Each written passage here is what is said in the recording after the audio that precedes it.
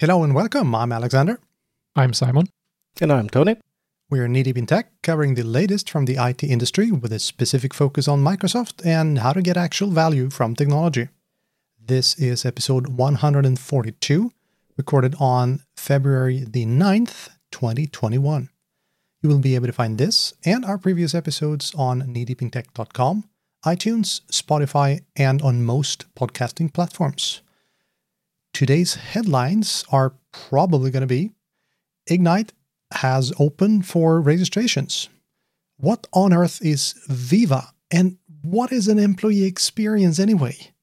News from Intune, new exams for Simon, and the rest of the world as well, Power BI news, and a quick heads up about Purview. But first, I was about to say a word from our sponsors, but I'm going to go ahead and say a word from Tony. Yep, thank you very much. So this is supposedly the focus segment for this episode, and today I would like to cover one of my favorite topics since a few years back, and that is the Windows Admin Center. So we can begin by talking a little bit about the why, the when, and the who.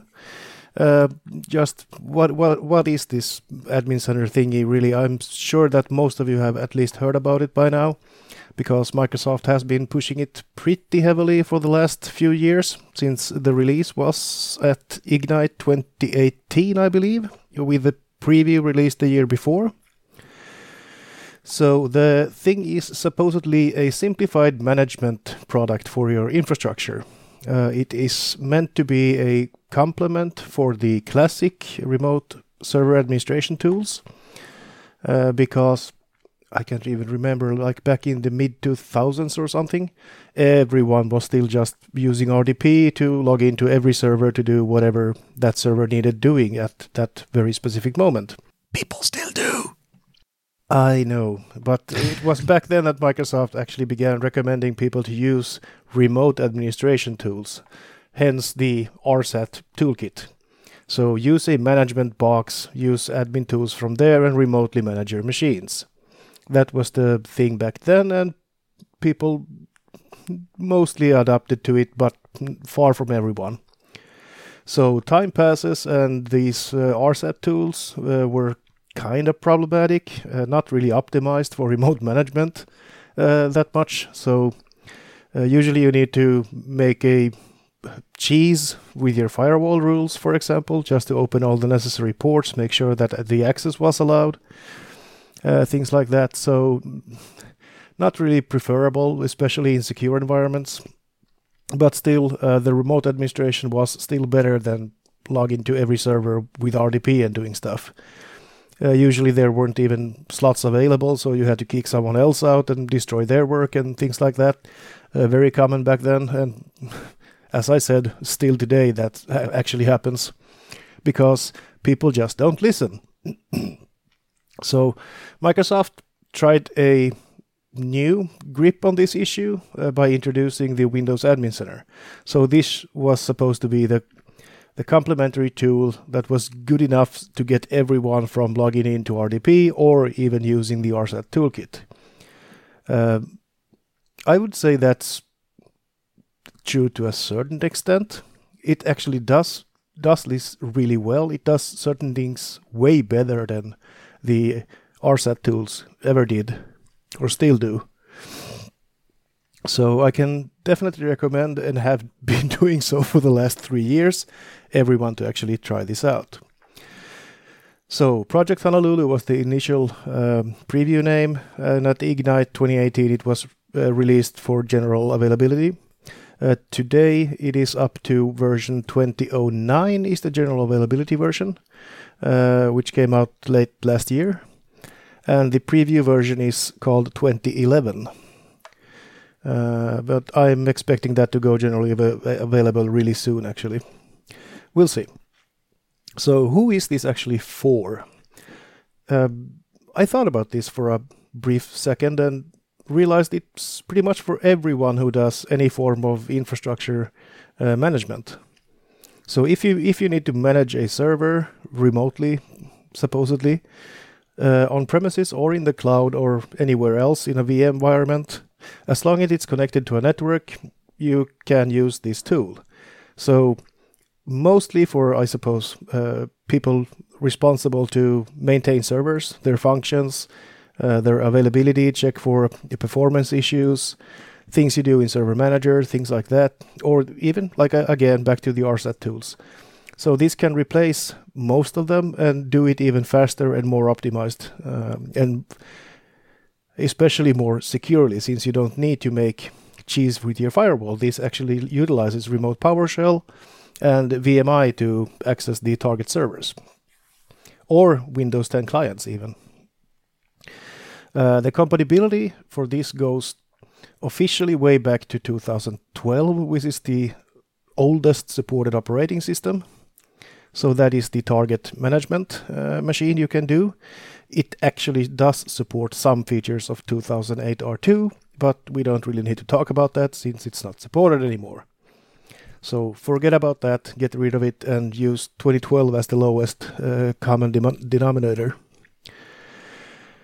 Right, so let's get to the practical stuff then. So how and where do you actually install this? So you download a lightweight package from Microsoft. It installs pretty much in minutes. You can install this on your Windows 10 desktop machine if you just like to try it out real quick, do some evaluations, test it out, see how it feels. Does this seem like a good thing for you? So install it on your Windows 10 box, that's called the desktop installation, and add a few servers in there and just try it out. Or if you like to do it the proper way, you install it on a Windows Server 2016 or newer, and that is called the gateway installation. So then you can actually access it from any machine in the network that can access that server on the, HTTPS port 443 pretty much. And then you can add your servers in there and manage it from pretty much anywhere. You can even publish this URL externally if you like. So you can have access to the admin portal from anywhere, as long as you have web browsing capabilities on your machine.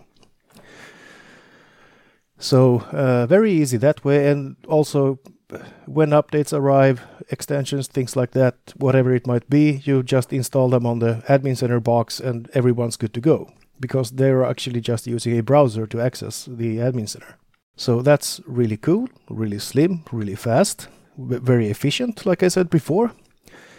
And like I said also, the target management machines, as long as they are accessible through the network, it doesn't really matter if they are on premises, in the cloud, in a DMZ, whatever, wherever they might be, it doesn't matter. And I think the latest installation package, it's an MSI from Microsoft. You just download them from a link we can provide below. It's like 60 megs, pretty much. So very lightweight. To manage machines older than 2016, you need to have the Windows Management Framework 5.1 installed on the target box. Also a free component, usually comes through Windows updates, so it's no biggie and you should already have it anyway. So I can't see really a problem with that. Could I shoot in probably a stupid question? Because I'm still stuck on the whole Swiss cheese firewall thing. Yep. Surely you need to open ports in order for remote PowerShell to work, or how does it work? Yeah, absolutely you do. But those ports are usually already open if you are joined to a domain with your 2016 or 2019 box. So that's called the Windows Remoting ports, I believe, WinRM, which utilizes the PowerShell remoting ports as well. So those are open by default in 2016. You might need to do something in 2012 installations. I can't really remember on the top of my head. But yeah, in a domain network, those are usually already open for remote management. So that shouldn't be an issue. So if we have... there's so much to talk about, lots of excitement here. So if you have a little bit of closer look at the actual features that it has. So like I mentioned previously, Server Manager was used in 2012, I believe it was introduced. It was improved a little in 2016. 2019 is pretty much the same as 2016. So this does most of what Server Manager actually does. You can go in and view CPU usage, memory usage, network load, disk management, things like that. Everything is available, quick and easy, through a dashboard as soon as you connect to a server.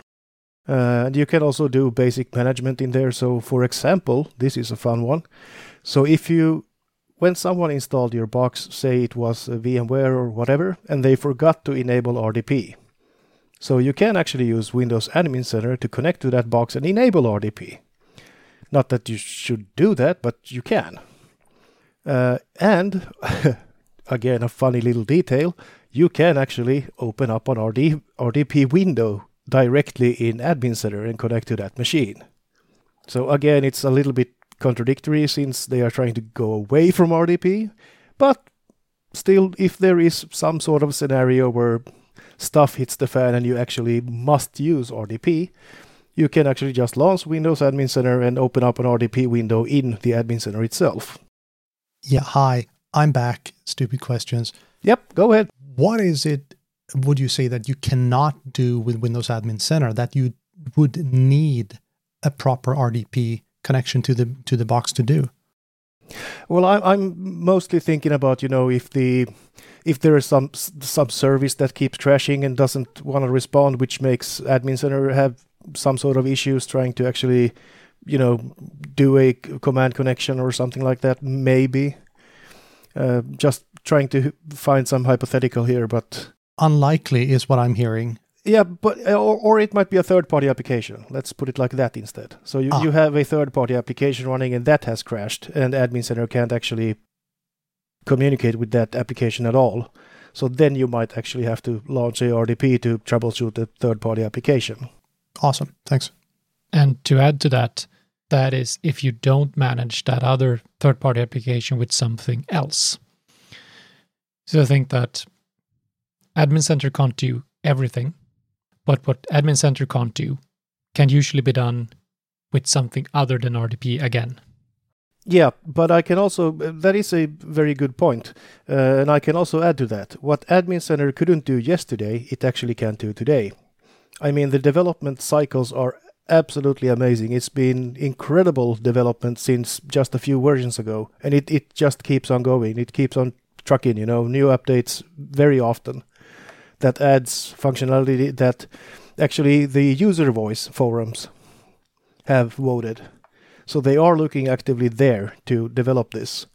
So it is designed for you, but they also like to say it is designed by you. So they do a lot of user voice requests and add those features in as they go. And also that has shown in the, say, 3-4 last major releases. They have always had some of the user voice features included in the next release. So they are actually actively monitoring those, which is always a good thing. So at first you couldn't do Active Directory users and computers, for example. That was not available. DNS was not available. DHCP was not available. All of those are included today. I wouldn't say they are as user-friendly as, the RSAT tools, which everyone is accustomed to, but they are available in case you need them. So you can do basic stuff in there, and even some more advanced stuff as well.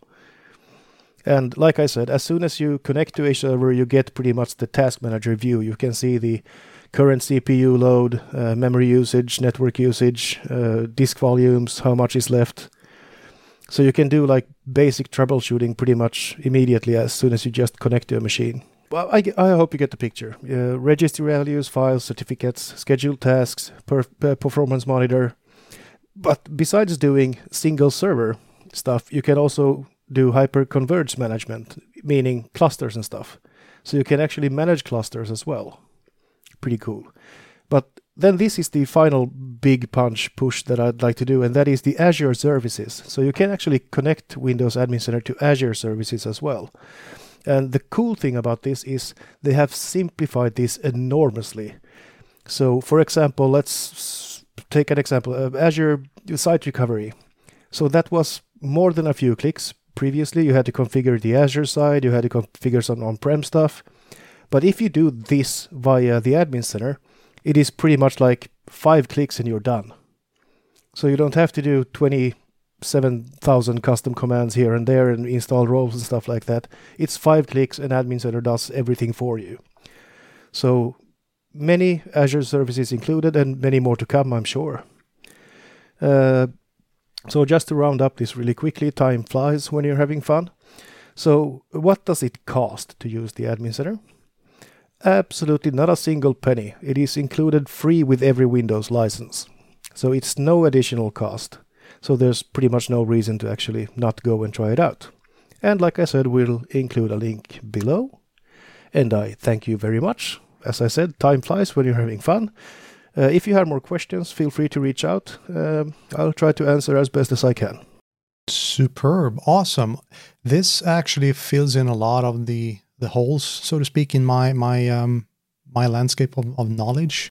No, Simon, do not quote me on that. Landscape of knowledge. Yes, I can see the gears turning. No, but this was great, because this is one of the things that I've been thinking a lot about, and especially we're all, well, you used to be a consultant, Tony, and how many times haven't we been handed a Citrix RDP and been told, yeah, go do your thing, and it doesn't feel right, especially not 2021. I don't think it was right 10 years ago, but it's still not right. Yep, I can totally agree with that, and I'm sure of it that it's still very common practice. Yeah, and let's just say that my employer did a full hour on only why you shouldn't be using RDP from a security point of view. And Admin Center is one of the best ways of solving that. And you also mentioned that you can publish this. I tend to do that using Azure AD Application Proxy. Then you get, without any external port openings, it's just click and go. Yep. So there, instead of getting, like you said, Alexander, that Citrix or even the horror, a direct RDP connection, then you have Admin Center that you can reach remotely from wherever you are with conditional access and so on. Be careful, though, as with everything, but avoid RDP at all cost. There we go. That's a top tip right there. Thank you, Tony. No problem. So we've had some, as always, some interesting news. And for starters, it's back to Tony. Apparently, Ignite registration is up again.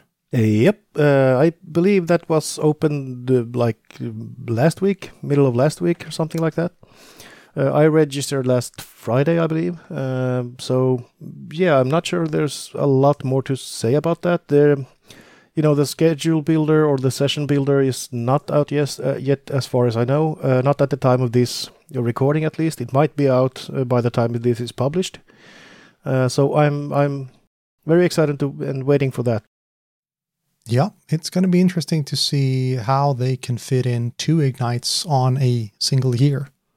And if this is going to be kind of a tick or a talk Ignite, if you use the wording of Intel. So half of them are smallish and half of them are big. We don't know. Yeah, but the thing is still, how can you fit 2 Ignites in 1 year? Well, I suppose they can, because it's not a full week. This is just a 2-3 days worth. That's a good point. But then again, it's also what is Ignite supposed to be? Because if we even go back to the Tech Ed days, it was the time of the year where they released everything. And that's what they have used Ignite for. But now when they have 2, they can't possibly fit in as many releases in both. And they are also quite near one another. So if they see it more as a training event, then yeah.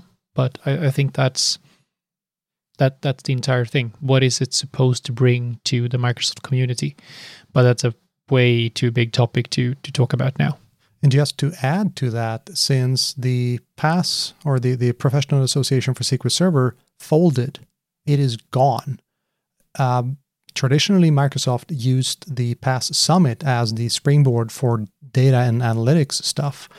That is not going to happen anymore. So they have even more stuff to fit in on 1 or 2 conferences. Well, we'll see what happens. Which kind of segues into what is Microsoft Viva?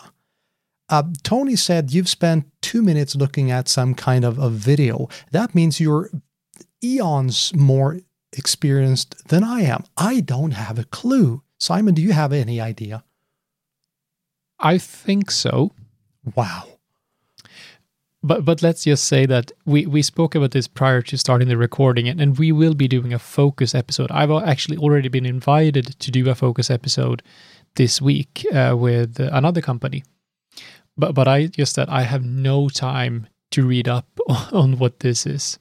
But we'll do it briefly. So Microsoft Viva is what Microsoft calls an employee experience platform. So to me, it is, as far as I know, under the Microsoft 365 umbrella in terms of licensing and so on.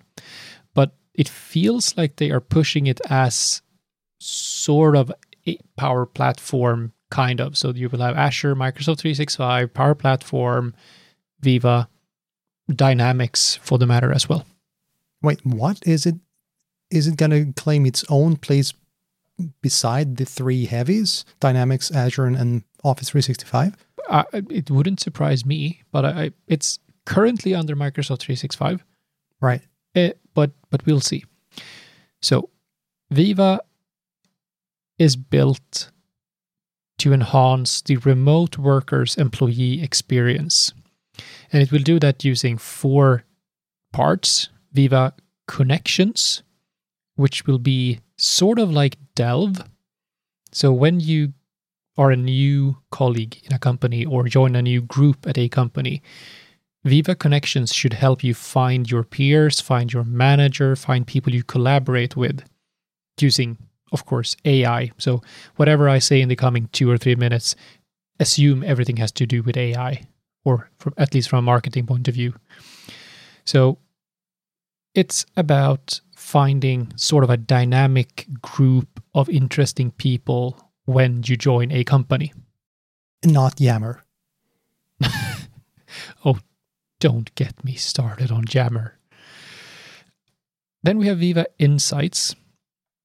And Insights is likely the big thing here. But like my colleague said, I have no desire whatsoever to tell Microsoft how I feel every morning. But that is in practice what it is. Viva Insights is about helping managers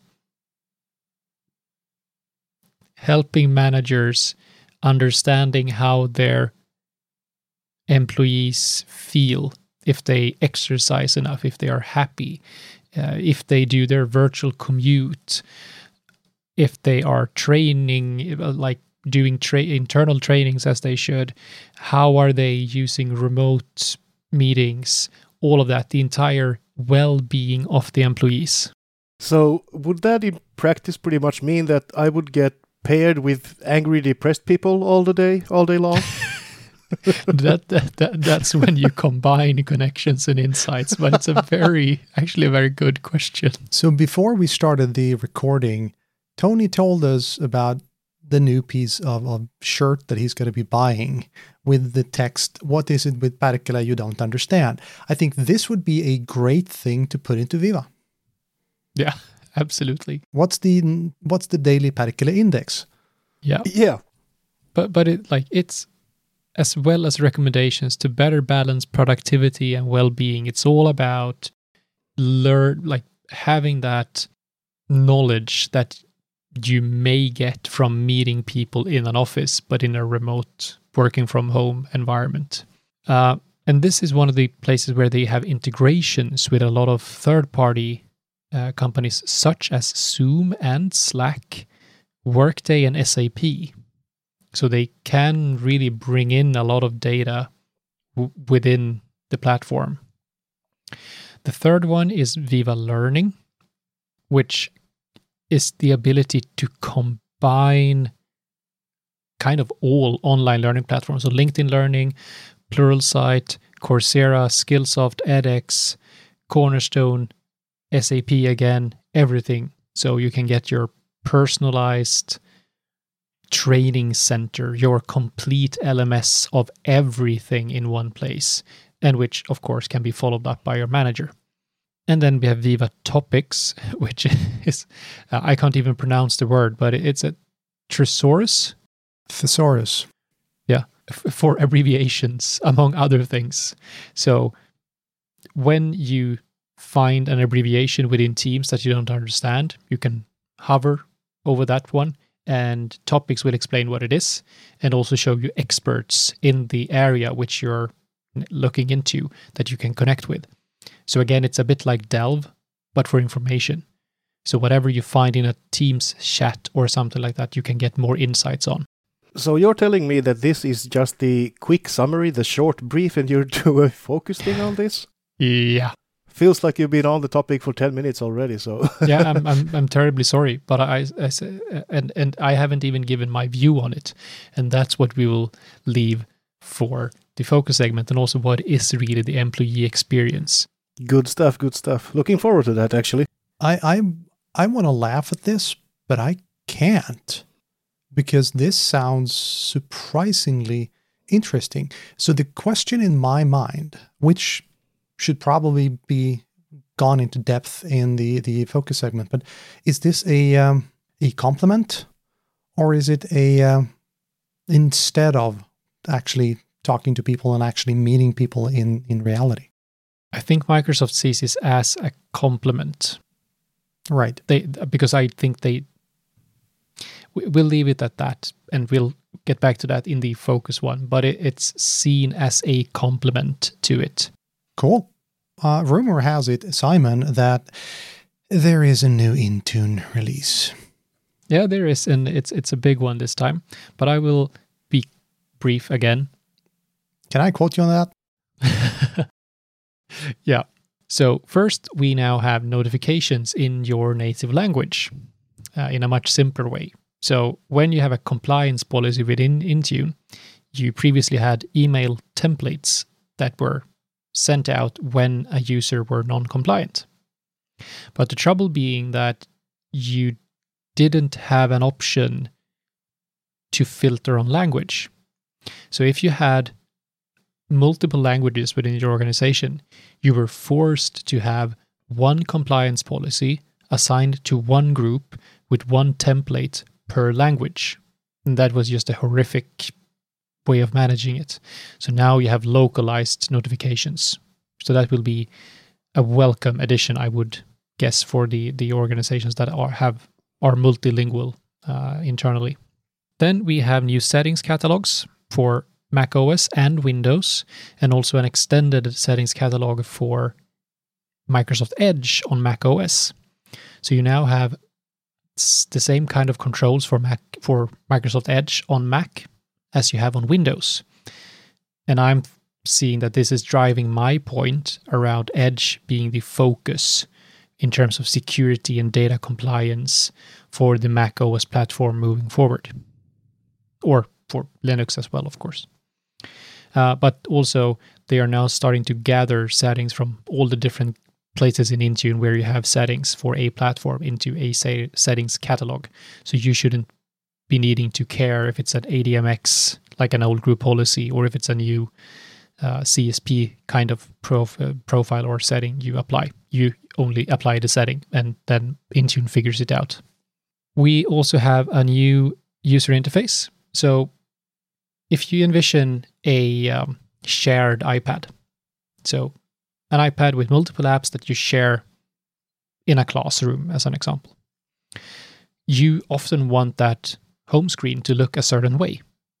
And now you have the ability to, in Intune, just drag and drop icons on a virtual home screen and apply that on an iPad, instead of using a JSON template to do that.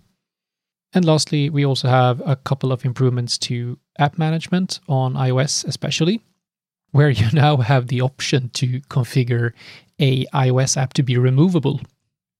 So if you deploy an app, you can allow or disallow the removal of that app, because that wasn't the behavior previously. You were forced to have it there, regardless if it was something you only wanted to pre-populate it with or recommend, and then you didn't really care if someone removed it.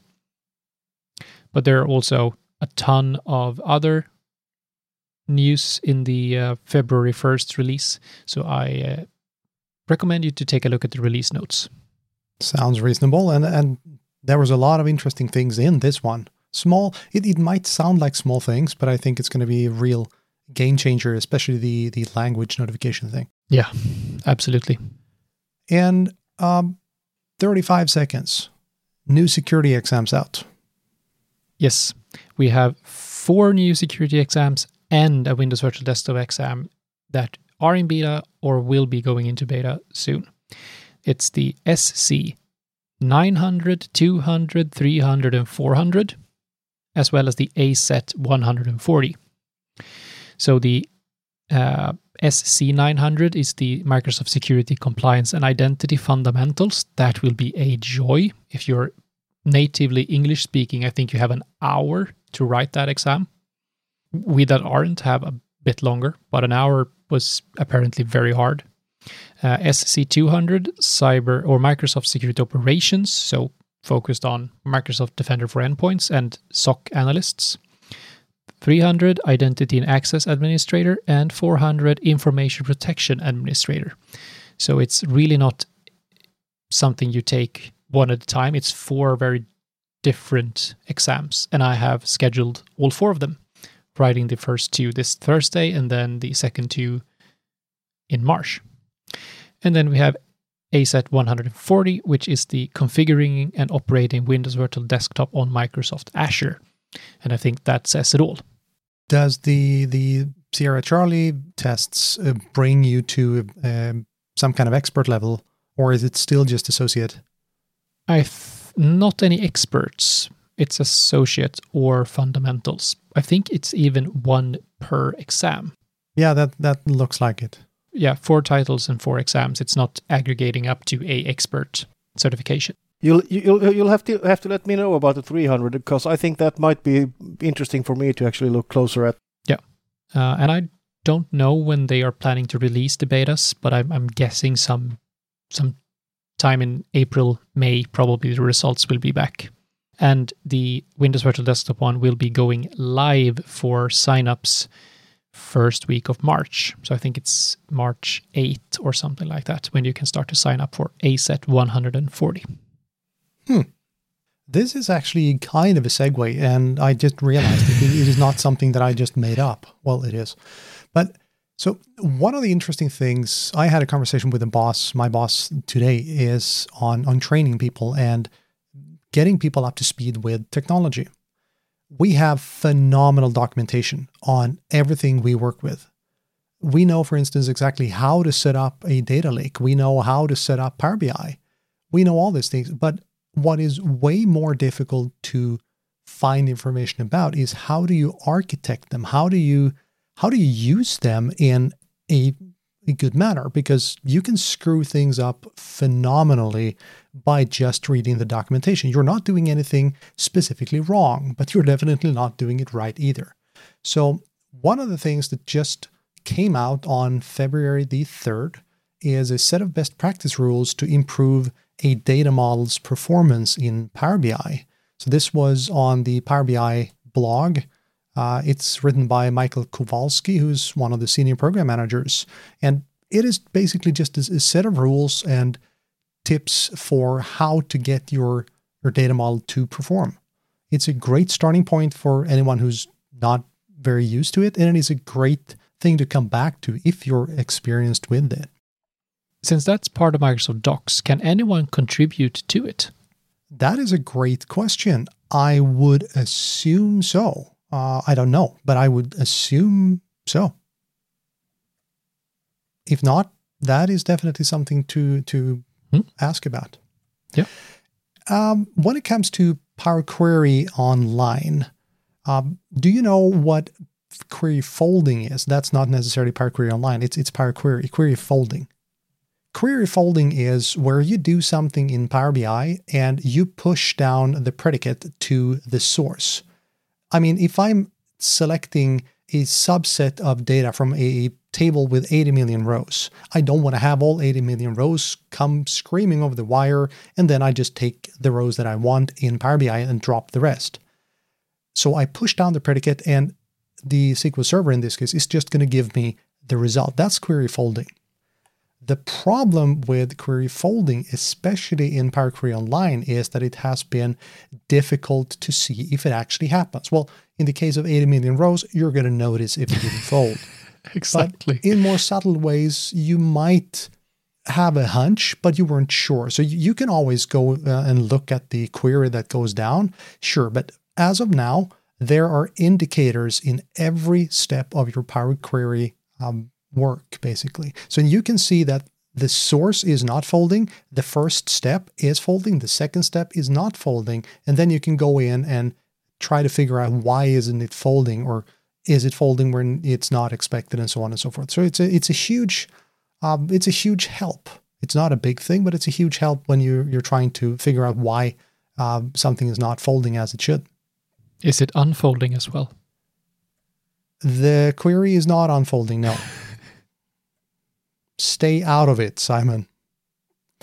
And there is something called Azure Purview. We thought it might be called Data Catalog Generation 2, but it is now called Azure Purview. And this is enormous. This is a unified data governance suite. It's a service, and it helps you manage and govern your data, basically. And it doesn't matter if it's your on-premises data, if it is data in Azure, data in another cloud, in a software as a service, it doesn't matter. It can basically walk through all your data estate and make a map. It can do data classification. It can do data lineage. And the most basic thing, it can help you find trustworthy and valuable data. It's a missing link. It's been missing for quite some time because Data Catalog version 1 was not something to write home about. So this one is really, really interesting. It is free until February the 28th. And here is a word of warning. It is not free per se. You can easily rack up some serious charges. So be careful when it comes to working with this. And that's my main gripe with Purview. We're in premium territory again. So that's unfortunate. But that pretty much goes for all cloud services, right? I mean, aiming low or high, everything seems so promising, very cheap. You can save up a lot of cash by using VMs in clouds and stuff like that. But once you actually begin to consume and using those VMs, the price might actually shoot through the roof if you're not careful. So I mean, the same principle should apply here as well, right? Well, yes and no. You're shifting cost. That's probably what you're talking about. But in this case, the cost for the service in itself is extremely high. It's like Power BI Premium is extremely expensive per month. Hopefully, we're going to see some lightweight version because as it is, everybody and their cat wants it until they see the price tag. But this is also driven by the need for compliance.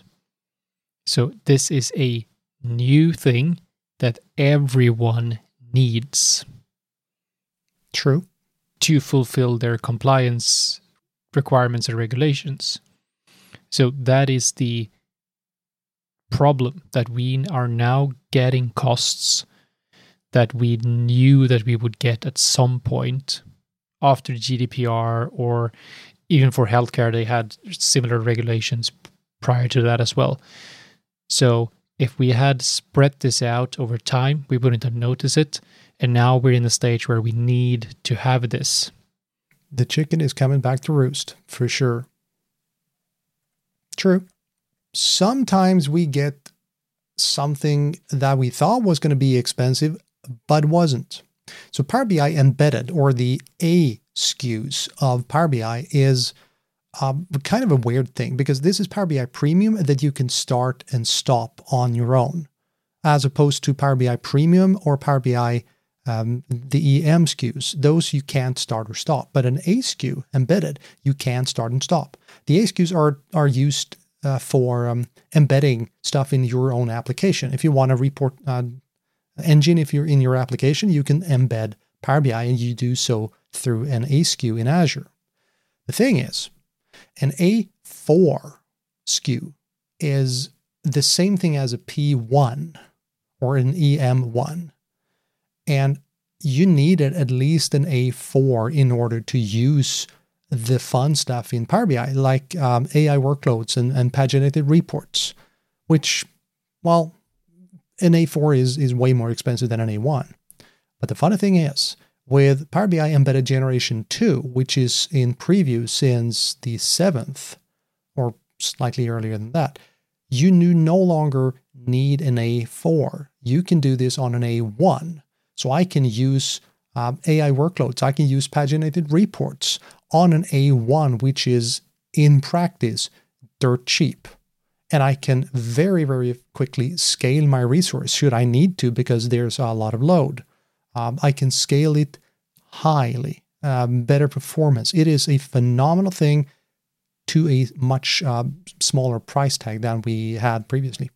I'm just sort of impressed that you are beginning to sound like a license manager salesperson or something. Yeah, I'm the licensing geek. Come on. Is my comment on that one.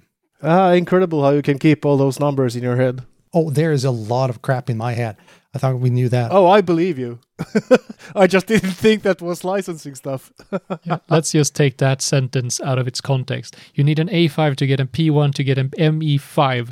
EM, come on, man.